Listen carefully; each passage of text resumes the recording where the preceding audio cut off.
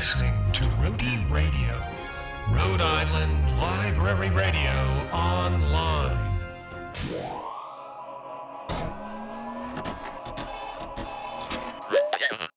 Ladies and gentlemen, children of all ages, welcome to an adventure in sound. I'm your guide, Will Gregerson. In this recording, you will see nothing, smell nothing, taste nothing, and touch nothing. And yet, through the power of sound, all of your senses will be engaged. Admission is free. Follow me. I'm in my kitchen now. It's a little kitchen. Sunlight is streaming in through the windows and making the white and yellow check curtains glow. And it's all bright and cheery in here. The cabinets are old-fashioned and painted white. They're the kind with glass doors. This one has the glassware. I'll pop it open and grab a juice glass. This one's good. I'll close the door and grab the orange juice and pour it in. It's very orange and it's fresh. Let me take a sip.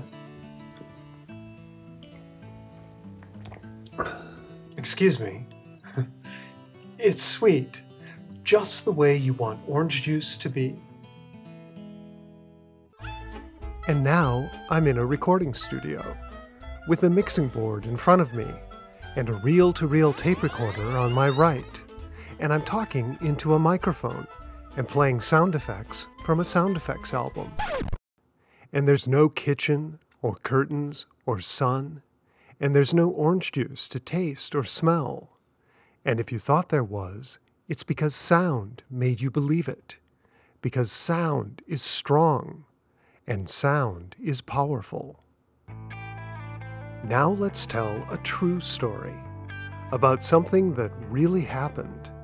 To tell this story, we need to go to Philadelphia, and we need to go back in time. Can we do that if we just say it's 1996? Or do we need a time machine?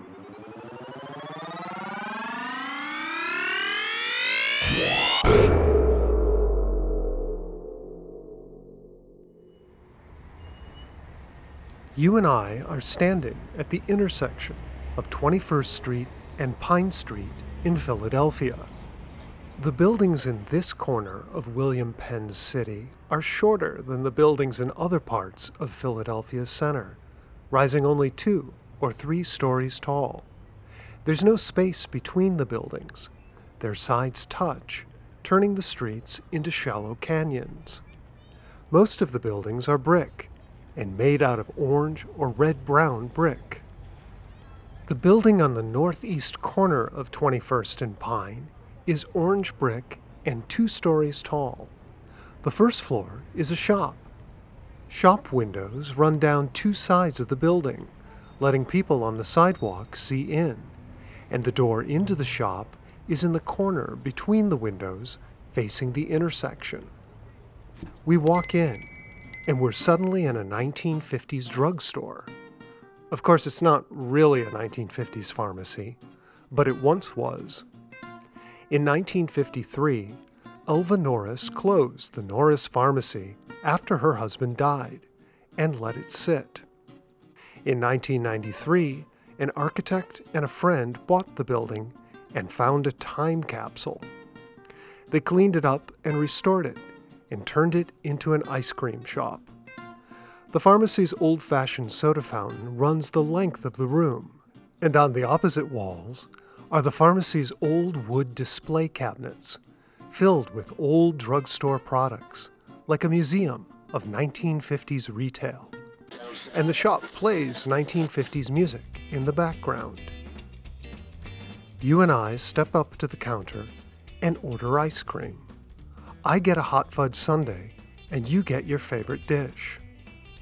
I order an egg cream, too, which has no egg and no cream, and I wonder who named it that. We pay and go into the back room to sit down and talk and eat. There are 3 girls in the back room playing. The ringleader says things like, "Now a fast song comes on," and they dance fast. You can't hear the music back here, so the girls are imagining their songs. You and I are eating and talking and ignoring the girls until the ringleader says, "And now a weird song comes on," and you look up to see how the girls will dance to this song. And you wonder, what does a weird song sound like? And you realize that each girl is imagining a different weird song. And you wonder if one of them might be hearing a song like this.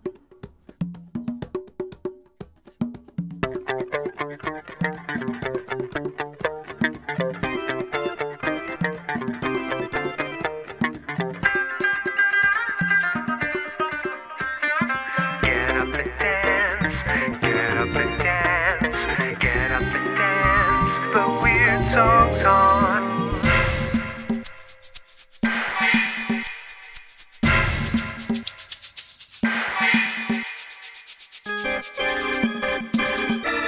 Ew!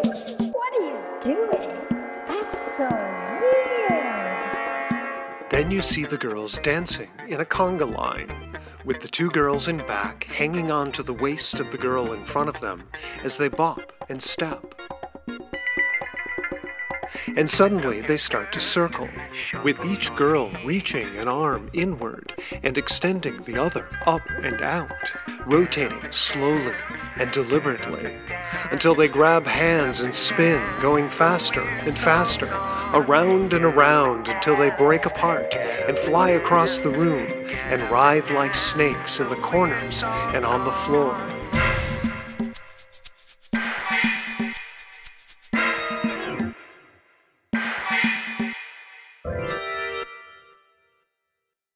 And when you look up, you realize the girls are gone, and that you only imagined their dance, because you were lost in thought and picturing some crazy things. You finish your ice cream, and we get up and walk out into the warm, sticky night. The sun is setting, and then it's dark, and you realize you're not in Philadelphia. You're in your house, or in your car, or taking a walk, and none of this has happened. You've been listening to a voice, and music, and sound effects, and bringing them alive with your thoughts, because the sound you're hearing was made in the past, and these sounds are phantoms from times that no longer exist. But you've taken them, and animated them, and made them real, and you've seen things, and felt things, because sound made you believe it, because sound is strong, and sound is powerful. Thank you for joining me on this journey of sound. The ride exits here. This is Rhody Radio, Rhode Island Library Radio Online.